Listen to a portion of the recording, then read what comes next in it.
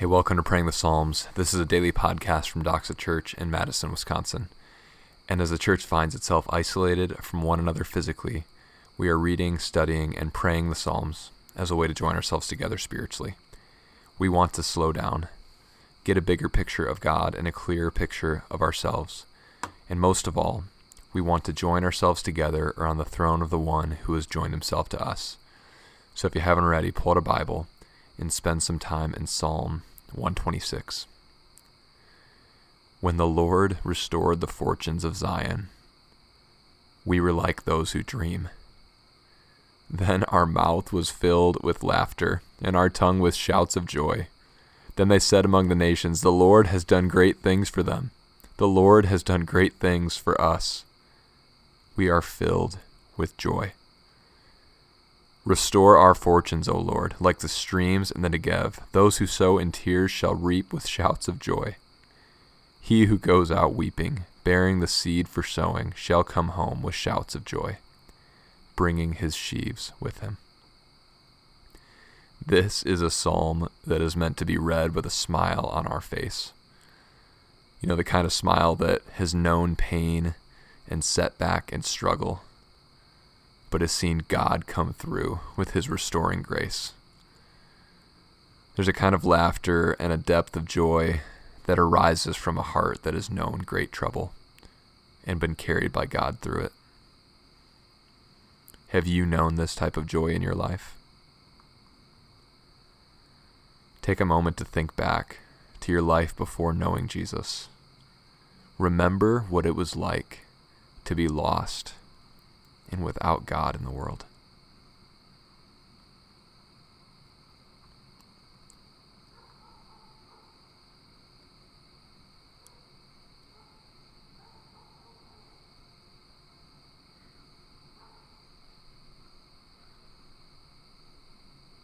Okay, I'm not even going to make you do that any longer, because for me, when I think about my life before Jesus, it feels like a bad dream. And the good news of the gospel is that I never have to wake up to that story again. Verse 1 says, "When the Lord restored the fortunes of Zion, we were like those who dream." We Christians are not people who have lived the American dream, but those who have been restored by the Lord, redeemed, transferred from the kingdom of darkness into the kingdom of light and life and hope. Every day of our life is better now than our wildest dreams could have ever imagined apart from Christ. We are like those who dream, and our dream is a reality. When we really ponder our salvation, when it grips us, our mouths should be filled with laughter and our tongues with shouts of joy, because the Lord has done great things for us. So let me ask you a question. How is your joy today? For me, I've actually been in kind of like a low funk for these past couple days, if I'm honest, with the weather and just the continued challenges of navigating COVID-19. Psalm 126 has not been my reality. But here's another question. Verse 3 says, "The Lord has done great things for us." Has that changed this week? Nope. Then why am I not filled with joy? That's a question that I am asking myself as I read Psalm 126. And this psalm, it's reminding me today that there is a joy that my changing circumstances can't take from me. And it's the joy of what the Lord has done to restore my fortunes once and for all. And so I want this to be the anthem of my life. The Lord has done great things for me. I am filled with joy. This is always true, no matter what. But now, here's the tension in the second half of the psalm. It says, "Restore our fortunes, O Lord, like streams in the Negev. Those who sow in tears shall reap with shouts of joy. He who goes out weeping, bearing the seed for sowing, shall come home with shouts of joy, bringing his sheaves with him." So why are we now praying for God to restore our fortunes when we were just celebrating that he already has? Well, this is the ever-present biblical tension of the already not yet. Our fortunes have already been restored in Christ, but we are not yet living in that full reality this side of heaven. We have a constant source of joy in Jesus, but sometimes our lives feel dry like the desert Negev.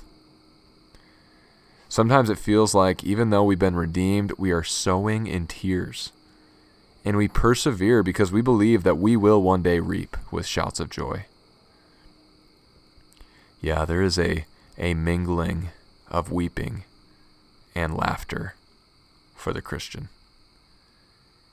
We weep as those who deeply see and feel the sin that still remains in the world, and we laugh at death because we know it's awaiting its final execution.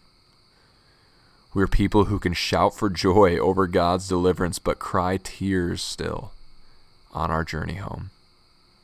And that's okay. And my guess for you is that you are a mixture of joy and sadness today. Whatever you're feeling, the constant of this psalm is that the Lord has done great things for you. The Lord has done great things for you. The Lord has done great things for you. The Lord has done great things for you. The Lord has done great things for you. Be filled with joy today. Let's pray. Father, we just want to pray this psalm into our experience. God, we know this is a story from Israel, God, from their restoration, from their redemption. But we know that by faith, we are a part of that family. It is our family story. God, and all of our individual life stories are cut up in this story. You have restored our fortunes. God, we were headed for hell. We were on our way to living apart from you forever. But God, you have restored us. You came and found us. And we are filled with joy. You have done great things for us, God. Let that sink in to our hearts. Let us remember that today. You have done great things for us. You have done great things for us. And we are filled with joy.